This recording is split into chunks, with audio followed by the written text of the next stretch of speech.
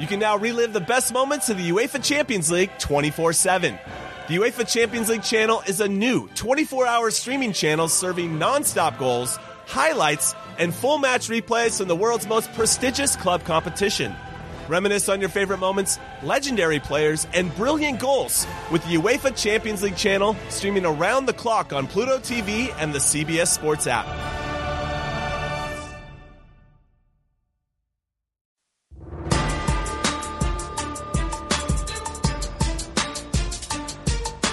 What's going on? Welcome to Cannell and Bell on this Monday. It is Veterans Day, so a special shout out to the troops. Make sure you thank anybody that you know or that you don't know that you see supporting our country with their service. Veterans Day, it is Veterans Day. It is correct. It is Veterans Day. So shout out to the troops. Make sure you give them your support. As we always do, we appreciate them always laying down their lives and putting their lives on the line for us. Raja, my man, is out today. As you can tell, I'm struggling already without my partner here on the show. He'll be back tomorrow, but in his absence, we have Gary Parrish who's going to join us to help us break down the James Wiseman stuff that's going around Memphis. What does it mean with Penny Hardaway's squad? No one knows Memphis the way he does, so we're going to have him at the bottom of the hour to help us break that down. And we have plenty of stuff to get to. A massive show, including the LSU-Bama game, which LSU won. What does that mean for the college football world? What does it mean for Alabama's playoff hopes? That and a lot more that we have to get to. But let's start it off in the NFL, where I want to say my guy, and I'm not talking about Kirk Cousins. Kirk Cousins truly is my guy, but I feel like Lamar Jackson, people are finally starting to appreciate what I've seen in Lamar Jackson since he was a quarterback at Louisville. And that is somebody who is dynamic, somebody who is more than just your ordinary quarterback. And he's not somebody who's playing in the wrong position. No, Lamar Jackson is the perfect athlete, the perfect football player to play the position for the Baltimore Ravens. And it has been controversial. As when he was coming out, people said, no, wait a second, maybe they should switch positions. I never thought that was the case. And I think you have to give a ton of credit to the Baltimore Ravens for actually utilizing him as the weapon that they drafted. And by doing that, I mean they're actually letting him use his incredibly insane running abilities to actually tear apart defenses. Because historically, we haven't seen quarterbacks play the position the way Lamar Jackson has. That doesn't mean it's right or wrong. It just means they recognize they have something special and they're going to use it.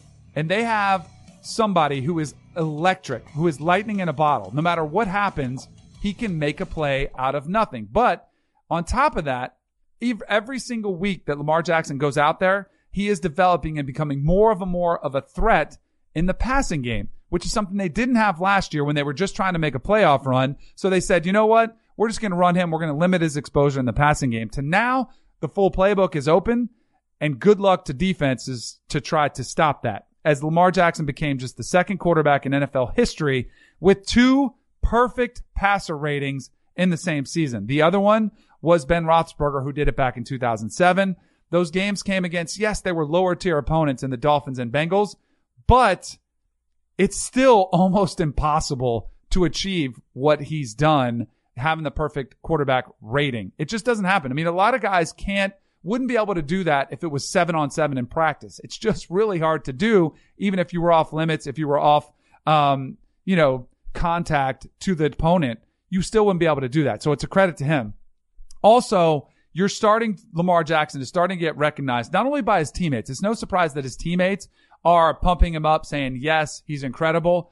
But defenses, and specifically defensive players, including guys in the Patriots who have faced Lamar Jackson, say, man, we didn't think he was that fast. When you watch him on film, you don't think he's that fast until all of a sudden, boom, he goes right by you. And you're like, oh, this guy has next level speed. You don't really appreciate it until you've tried to stop him on the field. And I think Lamar Jackson is a very, very real candidate for the MVP. And I think this year, you're seeing this race completely wide open, and you're going to have an interesting mix of veterans, guys like Aaron Rodgers, Drew Brees, to some newcomers like Lamar Jackson, to guys that are kind of maybe flying under the radar and they've had up and down seasons. Russell Wilson comes to mind.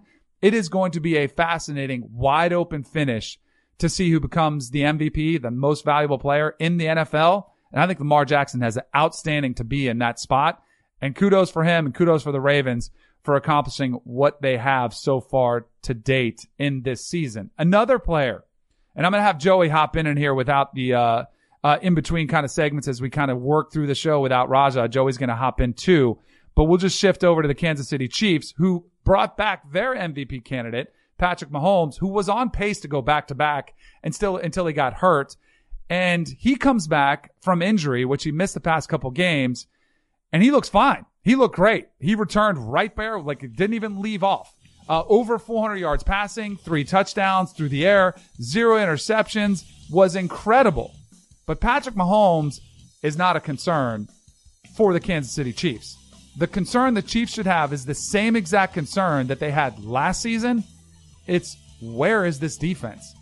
And I get that they tried to address it in the offseason, but clearly they didn't do a good enough job, because when they needed it the most, they literally could not get off the field versus the Titans.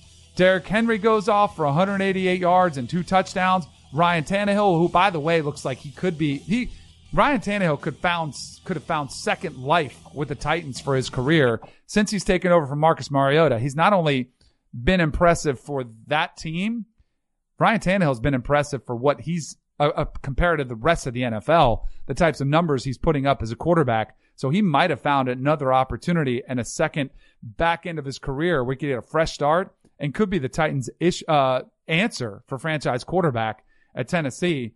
But back to the original point, Kansas City's defense has major, major issues, major flaws, and it doesn't matter how good Patrick Mahomes is. It doesn't matter how great a coach Andy Reid is offensively. If they can't get off the field, those guys won't be able to do their jobs. And that is something that the rest of the NFL has taken notice of, that once the Colts did it and they started to own the time of possession, hold the ball for 40 minutes in a game, every other team, including the Titans, they're going to do the same thing. They're going to say, you know what? We're going to run it 40, 50 times a game. We don't care what it looks like. We don't care what the score is. As the Titans found themselves down in the game, said, you know what? We're still going to run the football because we don't want to go down further. And if the Chiefs don't have the ball in their hands, it renders Patrick Mahomes and all that offensive fireworks, it renders them useless. So they're going to have to do a better job than they have been to date, or else they're going to find themselves in the exact same position they were last year, the back end of the playoffs and the Super Bowl, sitting at home watching with the rest of the league, because their defense is a major liability. 28th in total defense, 31st in opponents' rush yards per attempt, and 19th in scoring defense. A major challenge for them as they move forward. What else do we have, Joey? Hey, Danny, do you know who has the easiest strength of schedule based on win percentage the rest of the way? Who would that be? Is that the Chiefs or is that the Titans? No. Knock on wood if you're with me, for the future AFC West champion, Oakland Raiders, who are just a half game behind the Chiefs right now. Are you buying the Raiders yet? I am. I bought the Raiders a while ago, Joey, as a potential playoff team. I did not peg them as a potential division champ.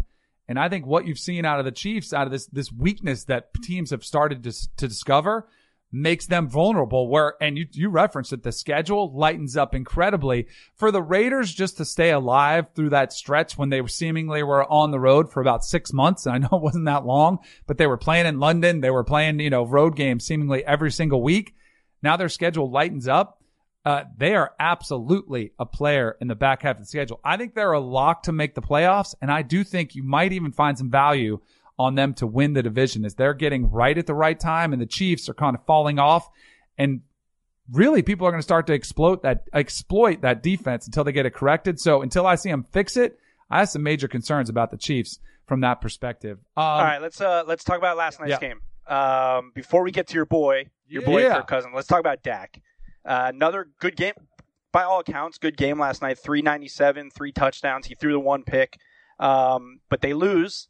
And maybe no coincidence that it's amidst reports that there's nothing going on with his extension talk, and that he's headed towards a franchise tag, which would be $33 million next year. But he's top 10 in a bunch of passing categories this year. What more does the guy need to do for them to sign him to this deal. You know, the Cowboys don't tend to let guys go into free agency, so the guess is that they get it done. But what do you see happening? I don't know, Joey. This one's starting to feel like it could be a little bit more like what the Washington Redskins did when they had Kirk Cousins, my guy who they were playing against last night.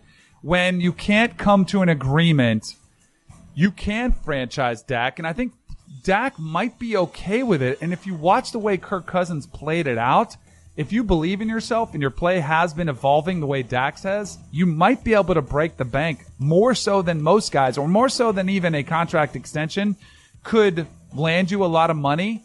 You could really break the bank if you continue to go with the franchise tag route and agreed to that and said, you know what? If you guys aren't going to pay me what I think I'm worth, go ahead and franchise me and we'll play this game of chicken. We'll go toe-to-toe. I'll keep winning games. I'll keep putting up stats that are in the top 10 of most categories.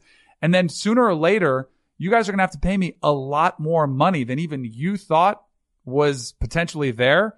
So I don't know, Joey, I think this one might run out, and you might see Dak not get that new deal, the longer-term deal, and you might actually see him get franchise tagged, which to me would be a benefit to Dak. And I know every player in the NFL they want to have the guaranteed money for the long term, so there's long-term security, something that Dak Prescott never has gotten yet as a fourth-round pick. And he still wouldn't get it with the franchise tag, although $33 million, you can survive on that. Let's just say that.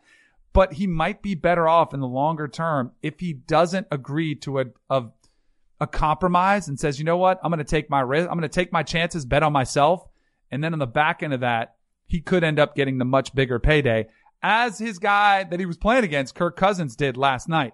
I will say this. Anytime I have the opportunity to get and to pound the drum and say Kirk Cousins is a legit franchise quarterback who was worth the $84 million that the Minnesota Vikings paid him, I'm going to take it. And this is that opportunity to do it, because everything that's been said about Kirk Cousins, the knock, you can't say it sitting here today. And while he wasn't the most important reason they won that game, he also isn't the most important reason they lose some of the games in prime time or against teams with winning opponents. So if you're going to get the blame for losing when it's not your fault, I'm going to give you the credit for the game when you probably didn't even mean that much in the victory. Now, granted, he had a couple touchdowns, was pretty flawless in that performance, but let's be honest, the Minnesota Vikings are going to go as Dalvin Cook goes. And Dalvin Cook was really impressive in that game. 183 total yards with a touchdown. Clearly, that's what Mike Zimmer wants to be the identity of this team, and I would agree with him.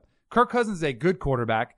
I think he could be up for the MVP, but if Dalvin Cook is not on that team, I wouldn't say the same thing. So this team is going to go as far as Dalvin Cook can take them, with Kirk Cousins calling the shots. And by the way, if he continues to have the month that he had in October, it doesn't matter what Dalvin Cook is doing. The quarterback's going to get most of the credit. He'll be in that conversation on the back end. So since week 5, I'm going to give you a stat. Since week 5, Kirk Cousins, 15 touchdowns, 1 interception, completing 71% of his passes for a 124.4 passer rating. Believe it, Kirk Cousins is a very real candidate for the most valuable player in the entire NFL. You know who's not, but may have bought themselves a little bit more life, is Baker Mayfield and the Cleveland Browns. Now, they got the win, their first home win of the season over the weekend, but it wasn't because of great coaching. It wasn't great play. It might have been because they were handed the victory because they failed to convert on 8 consecutive plays inside the 2-yard line in the second quarter and ended up with just 3 points on those 2 possessions. Despite that, they still get the win. They also had a safety on their first possession of the third quarter. This is the Browns team that I thought we were going to see more of this year. All this talent, when they put it together, they can win games, but it's just kind of, this game encompasses exactly what they are. That's highly inconsistent, a little bit erratic, all over the place. And yet, when they needed it, they had some incredible plays in the game made by Baker Mayfield, Odell Beckham. Jarvis Landry had an insane catch where he's running around it, readjusts to the throw, and comes up with a big catch to set them up late in the game. So this is the Browns team I thought we were going to get more of. I didn't think it would be as much of a dumpster fire as it's been to this point. This is more what I thought. And that's a team that can beat anybody in the league if they put it together. And even in a sloppy effort, they still got the win. Yeah, Danny, though, I'm not, I'm a basketball guy. I'm not a football guy. So judging coaches is not really my thing. But when I'm watching games and I don't know X's and O's, and I'm seeing these things, and I'm like, how is this guy a head coach? It seems to me, I don't know, you got to tell me if you agree, Freddie Kitchens seems in over his head. And it's not just the 8 straight plays inside the 2 that they failed on, but you got Baker Mayfield out here saying how he's going to force feed Odell Beckham Jr. He had 12 targets and only caught 5 passes. How can they not draw plays to get this guy the ball? How can they not be more effective? Is Freddie Kitchens, can he last? Can he last in Cleveland? It's still up in the air whether Freddie Kitchens survives this year, which I think by all accounts, sitting at 3-6 is a disaster. When they were picked in favorites from Vegas to win their division, the 4-game stretch, what they lost, and granted, they lost to some good teams in there, in the 49ers, Seahawks, and Patriots, but losing to the Broncos was really a tough one. I think, Joey, it depends on the rest of the season. I think Freddie Kitchens is coaching for his future. And it's not even so much to me, it's the wins and the losses. It's how they came, some of the distractions that have been out there. You know, one of the most undisciplined teams in the NFL. That to me is a direct reflection of the head coach.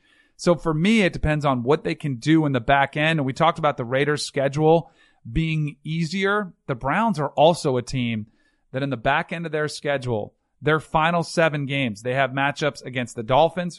Yeah, don't look now. The Dolphins are actually one of the hottest teams in the NFL. Back-to-back wins, but they still should win that one. 2 games in the next 3 against the Steelers, to me, will determine Freddie Kitchens' future. In the next 3 weeks, we'll know if Freddie Kitchens is going to survive this season. He can't afford 2 out of those losses. If he loses to the Steelers, Dolphins, and Steelers again and goes 1-2 in those games, he's toast. He has to go 2-1 at minimum. And then, though, it does lighten up again. Bengals, Cardinals before 2 more divisional games against the Ravens and Bengals. You know, I would say he's got to get to 8-8 at minimum.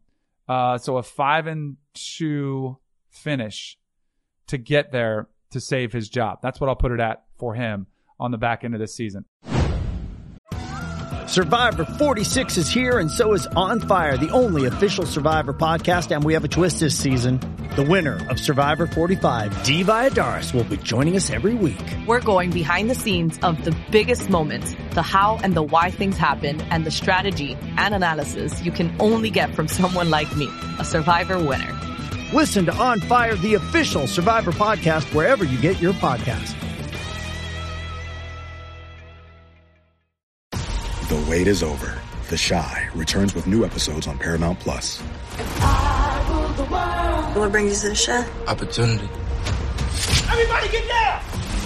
Walk right up to the side. A new reign is coming to the South Side. Never should have sent a boy to do a woman's job.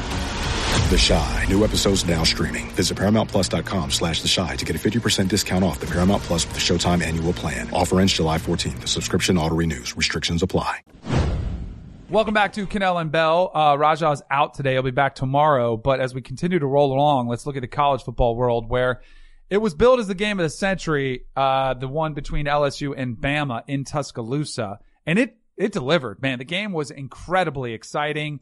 LSU pretty much, after Tua Tagovailoa fumbled the ball away in the red zone when it was 0-0, LSU took control of the game and never really looked back. I didn't feel like LSU was ever truly threatened in that game.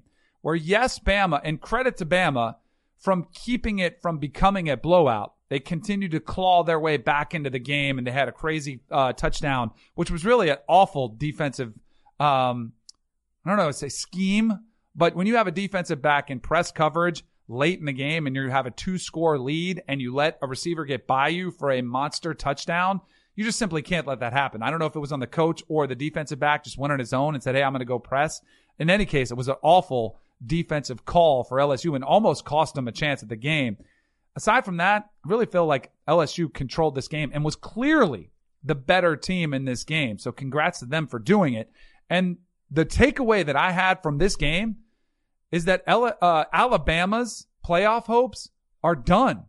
They need massive, massive chaos in the college football landscape to get their way back into the playoff, which is their goal each and every single year. But I don't think Bama's going to get that. I think you're going to have Ohio State represent the Big Ten. That's one spot. I think you're going to have Clemson represent the ACC. That is 2 spots.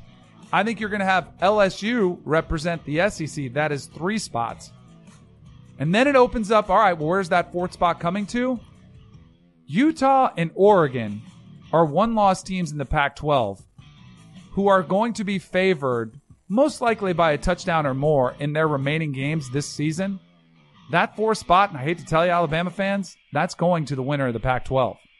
Assuming things run out the way they have. I think Oklahoma or Baylor from the Big 12, I don't think they're really strong playoff contenders, so I'm kind of writing them off. But I think Bama's playoff hopes just died against LSU this past weekend. Now, the scenario where you could see them creep their way back in, and this is something that's already being proposed, and it's driving me nuts a little bit, because Bama simply doesn't have the resume. And if we're going to pound the table against Clemson and say, who has Clemson beaten? Who are they going to go out there? Their schedule is a joke.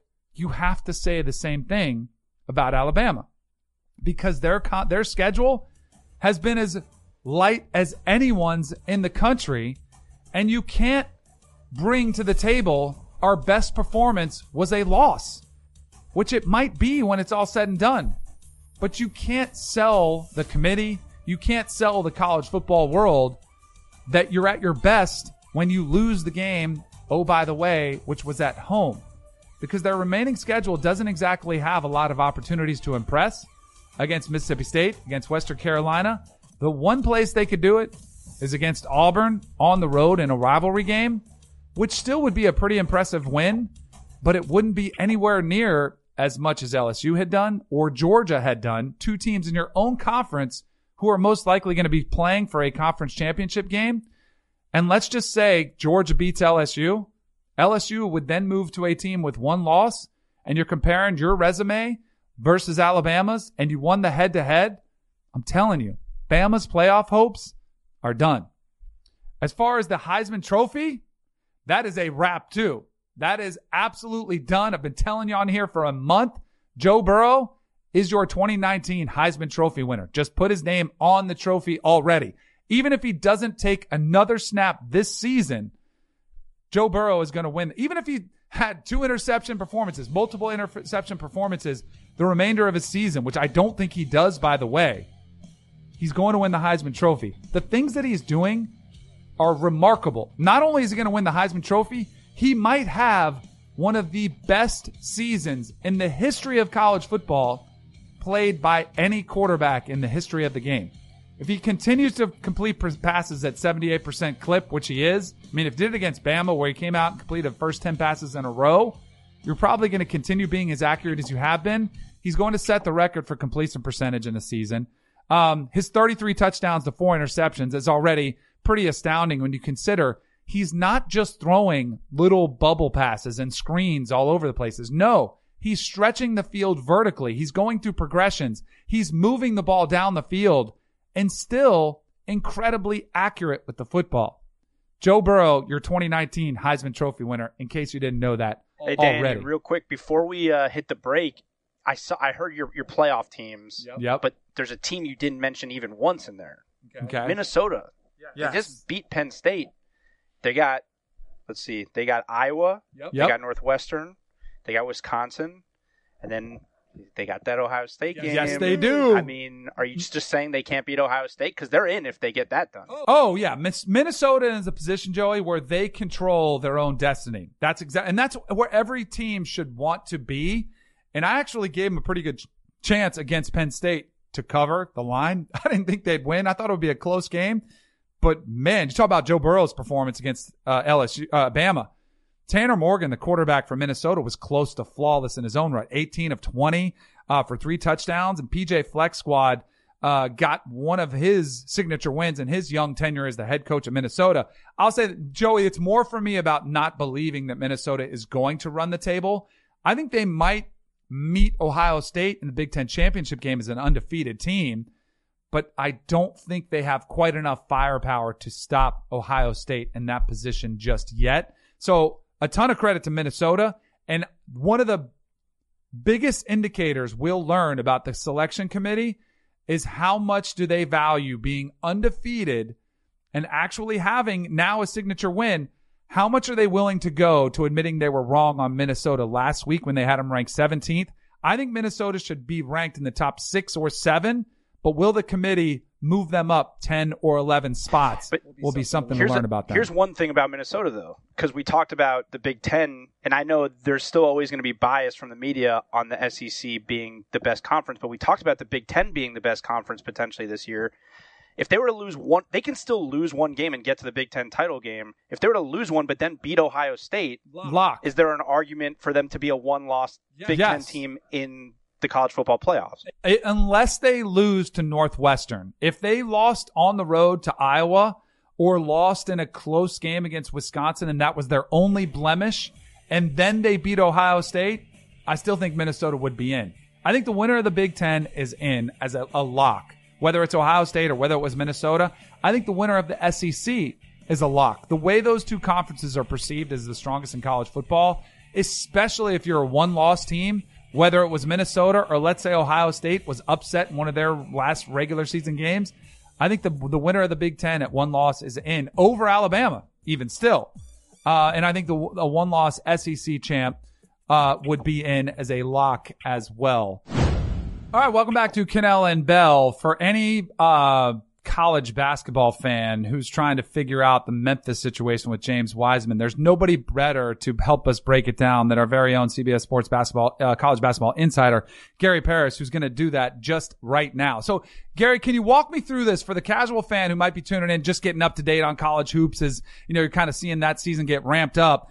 Can you explain exactly what happened over the weekend when he was ruled ineligible by the NCAA, and yet Penny Hardaway says, you know what, I'm still going to play him? Can you give us kind of a synopsis, a recap of what has unfolded in the past week with Memphis and their basketball program?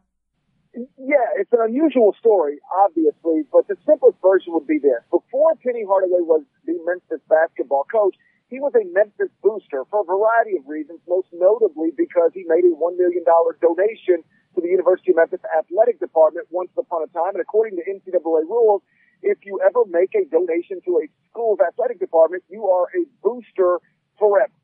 So, meantime, in 2017, Penny Hardaway is the head coach at East High School in Memphis, and the NCAA, working in conjunction with the University of Memphis, has found that Penny Hardaway gave James Wiseman's mother approximately $11,500 to move from Nashville to Memphis. And so what you have here, when you strip away the details, again, the simplest version is somebody who was considered by the NCAA to be a Memphis booster, paying a sizable amount of money to the mother of a 5-star prospect and recruitable student athlete to get them to move to Memphis, and then that prospect ultimately enrolled at the University of Memphis. So by any normal definition of anything, that is a clear NCAA violation. So the NCAA has made Memphis aware. We believe a violation took place. We believe James Wiseman is likely ineligible. And what most schools do under these circumstances is withhold the student athlete from competition until they can get the issue resolved. That's what Memphis was planning to do Friday afternoon, but James Wiseman went to court in downtown Memphis and got a temporary restraining order that blocks this, again, at least for the time being.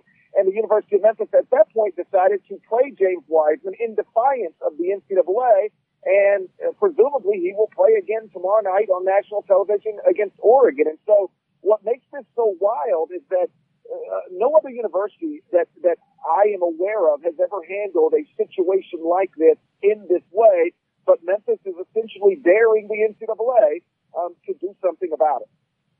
Speaking of, all right, so they dared them. What could the NCAA do in response?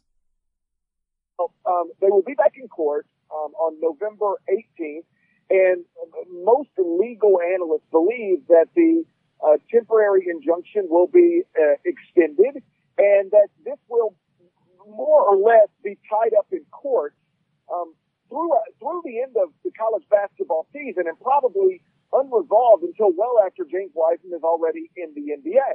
And so the prevailing thought right now is that unless the University of Memphis and the NCAA can resolve this situation between themselves, Memphis will continue to play James Wiseman without interruption, and ultimately, if the NCAA chooses to, not allow this to happen, they would have to go through a normal enforcement process. Send a notice of allegation and say that we believe in the year 2019-20 you played an ineligible player. Here is why. And then, Memphis would have 60 days to respond, and then there would be a committee on infraction. There would be a traditional NCAA case, and Memphis would, if found guilty of doing exactly what the NCAA believes it's doing right now, would ultimately have to vacate this season. And what's interesting is I think Memphis, the university officials, understand that what they're doing right now puts them at risk of having to vacate the season and also face additional punishment in the future, and yet they are doing it anyway.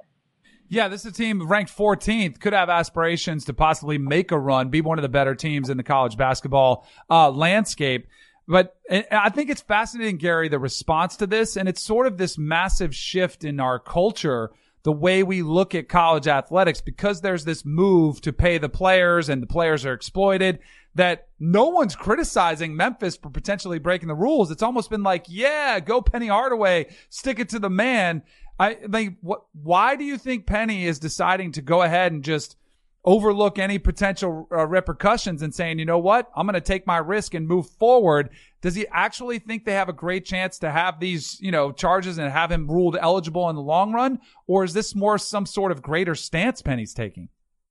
I think it's probably both. And you touched on something that's important. The mindset is so anti-NCAA across our country right now that anybody who takes them on is largely going to be applauded from coach to coach. And so I think that, yes, Penny Hardaway, the University of Memphis, James Wiseman specifically are taking a stand in defiance to maybe prove a larger point. But I also believe that there are high-powered lawyers who have convinced Penny Hardaway and James Wiseman that they can win this case. And perhaps they can. The lead attorney on this is a man named Leslie Bowen, who once helped a woman beat a murder charge who shot her preacher husband in the back while he was sleeping. So maybe if you can do that, the NCAA is light work. I would rule nothing out, but I will say that historically the courts have ruled on the side of the NCAA in these types of cases, meaning the NCAA is a voluntary member organization. Nobody makes anybody be a member of it. But once you voluntarily become a member, you agree by extension to play by their rules. And again, it's important to note, nobody is denying that this happened or that it was a violation. Not Penny Hardaway and not the University of Memphis. They're just saying that, we wanted it to be resolved in a way that the NCAA didn't seem willing to resolve it. But again, the courts have historically ruled that the NCAA is allowed to enforce its rules how it sees fit. So Memphis is clearly, and James Wiseman, fighting, if you will, an uphill battle. But I've been surprised before. Perhaps I'll be surprised here too. What's the ceiling for this Memphis team, both with and without him? Do they have any chance to do anything without him? And it has to be with Wiseman if they have, national title aspirations, right?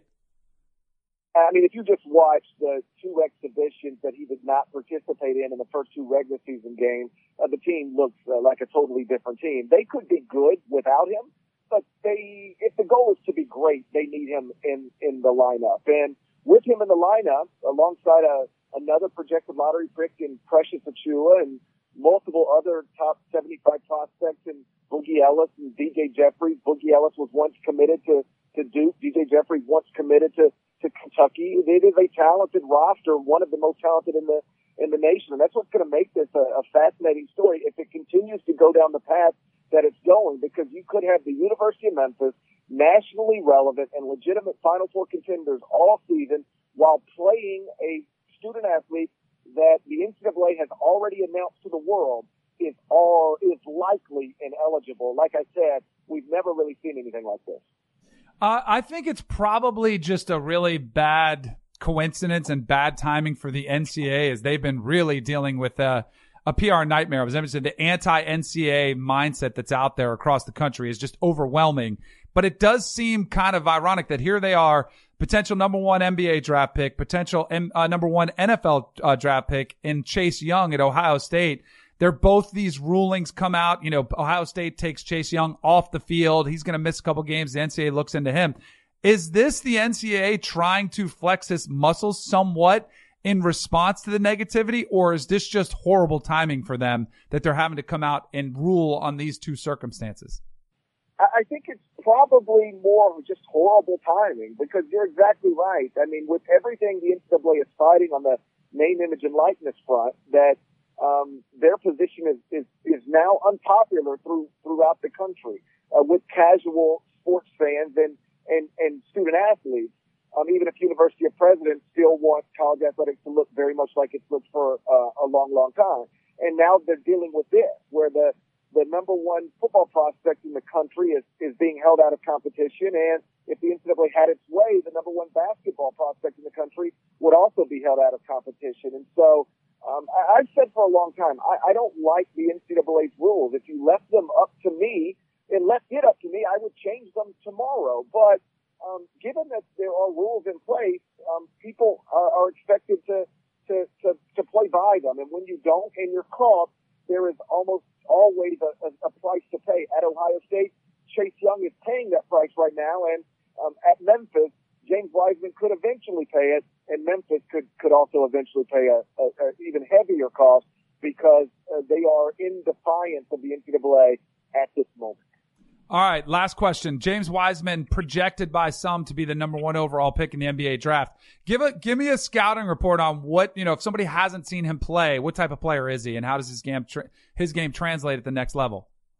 It translates beautifully. I mean, he does play the least valuable position in the NBA now, the center. He is a center and nothing but a center, but he's a super athlete, 7'1", runs up and down the court in ways that are unique for somebody his size, dunks everything, and he has shown early in the season to have the aggressive mindset that was really the only thing NBA scouts wanted to see, to go ahead and label him the consensus number one pick in the draft.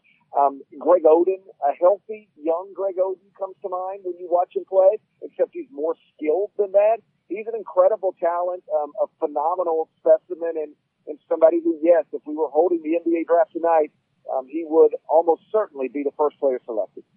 Gary, appreciate the time, man. Enjoy your Monday.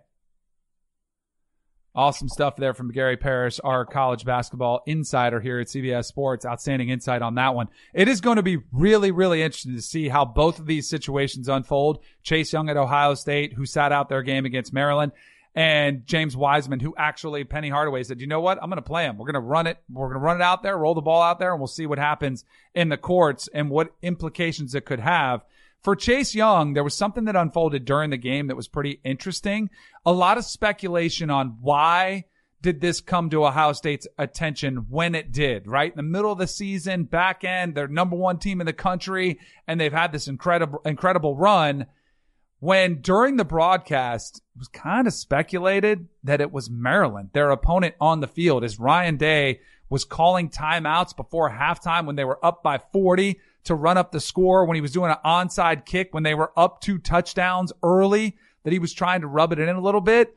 I don't know, maybe it was the Maryland Terrapins who actually alerted the NCAA to it and said, maybe our best chance to win is without Chase Young on the field. The problem is Ohio State's really good even without Chase Young, as Maryland found out on game day there. So a lot that we'll have to keep an eye on in the world of college athletics when, again, 2 potential number one draft choices in their respective sports under some scrutiny right now from the NCAA, and what does it mean for their future and the NCAA. We'll be all over it right here at Cannell and Bell, as well as CBS Sports HQ.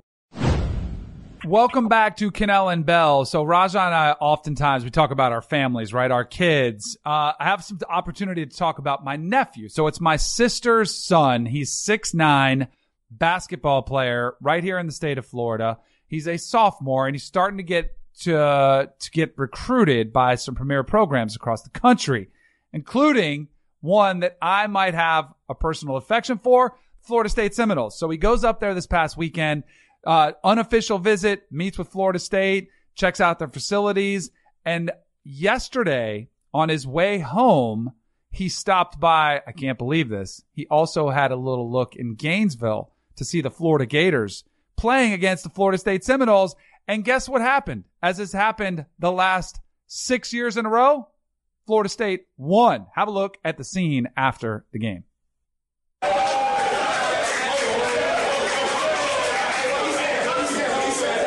1, not 2.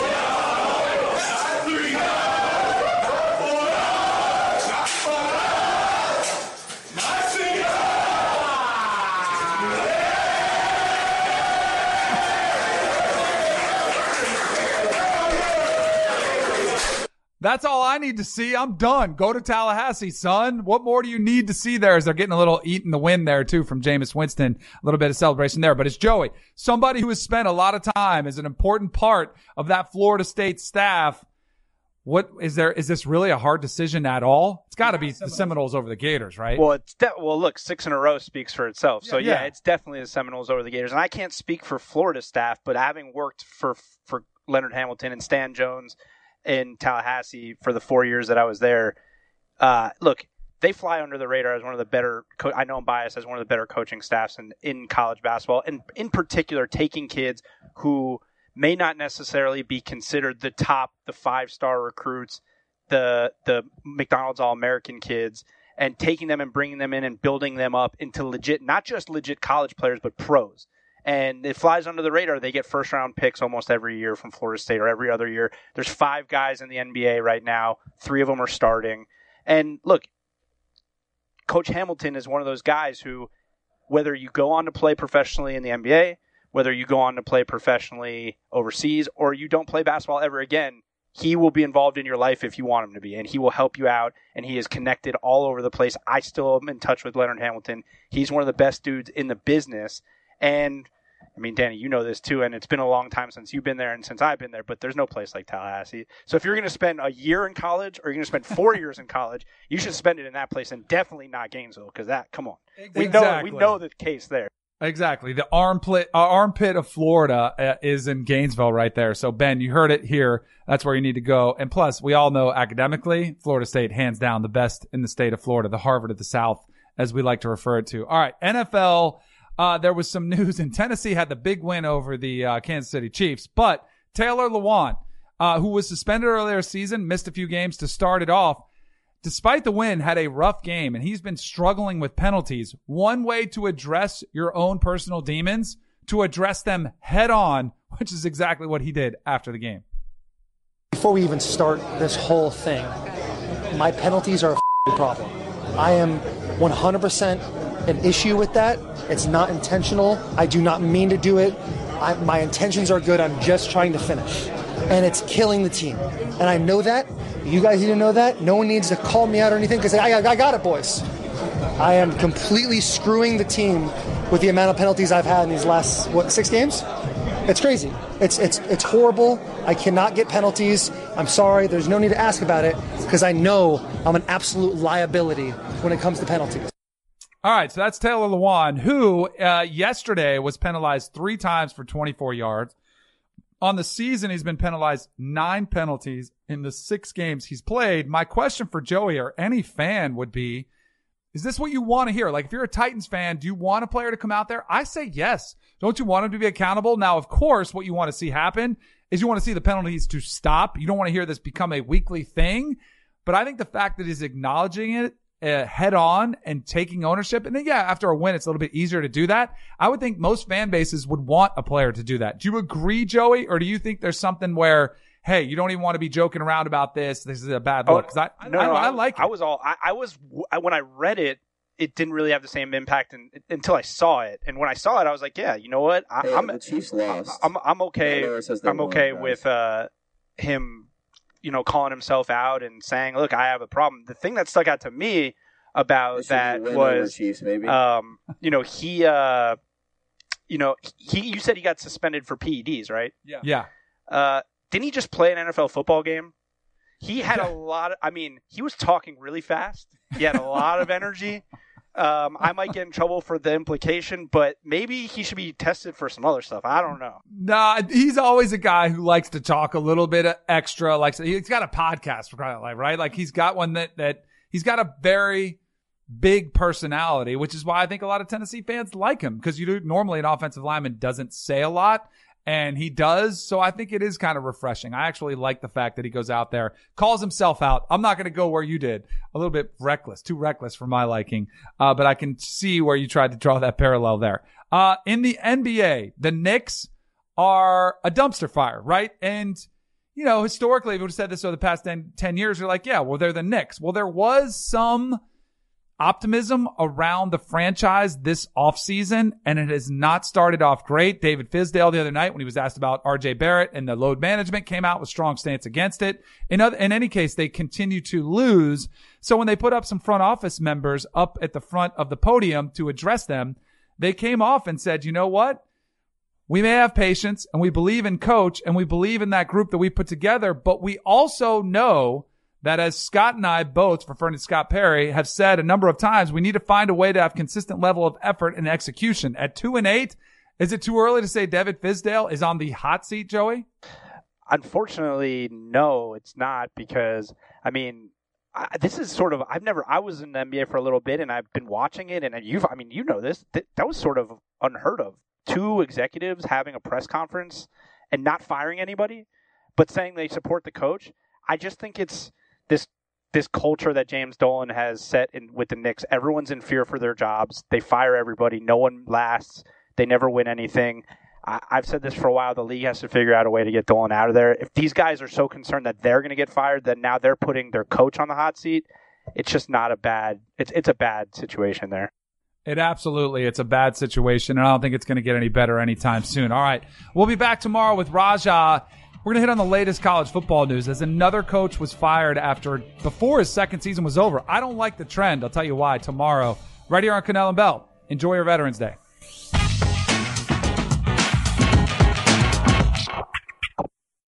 From producers Matt Damon and Ben Affleck, explore how art and music sustained hope during the siege of Sarajevo, thanks in part to humanitarians and the band U2. Kiss the Future. New documentary now streaming exclusively on Paramount+. Go to Paramount+ to try it free. Terms apply.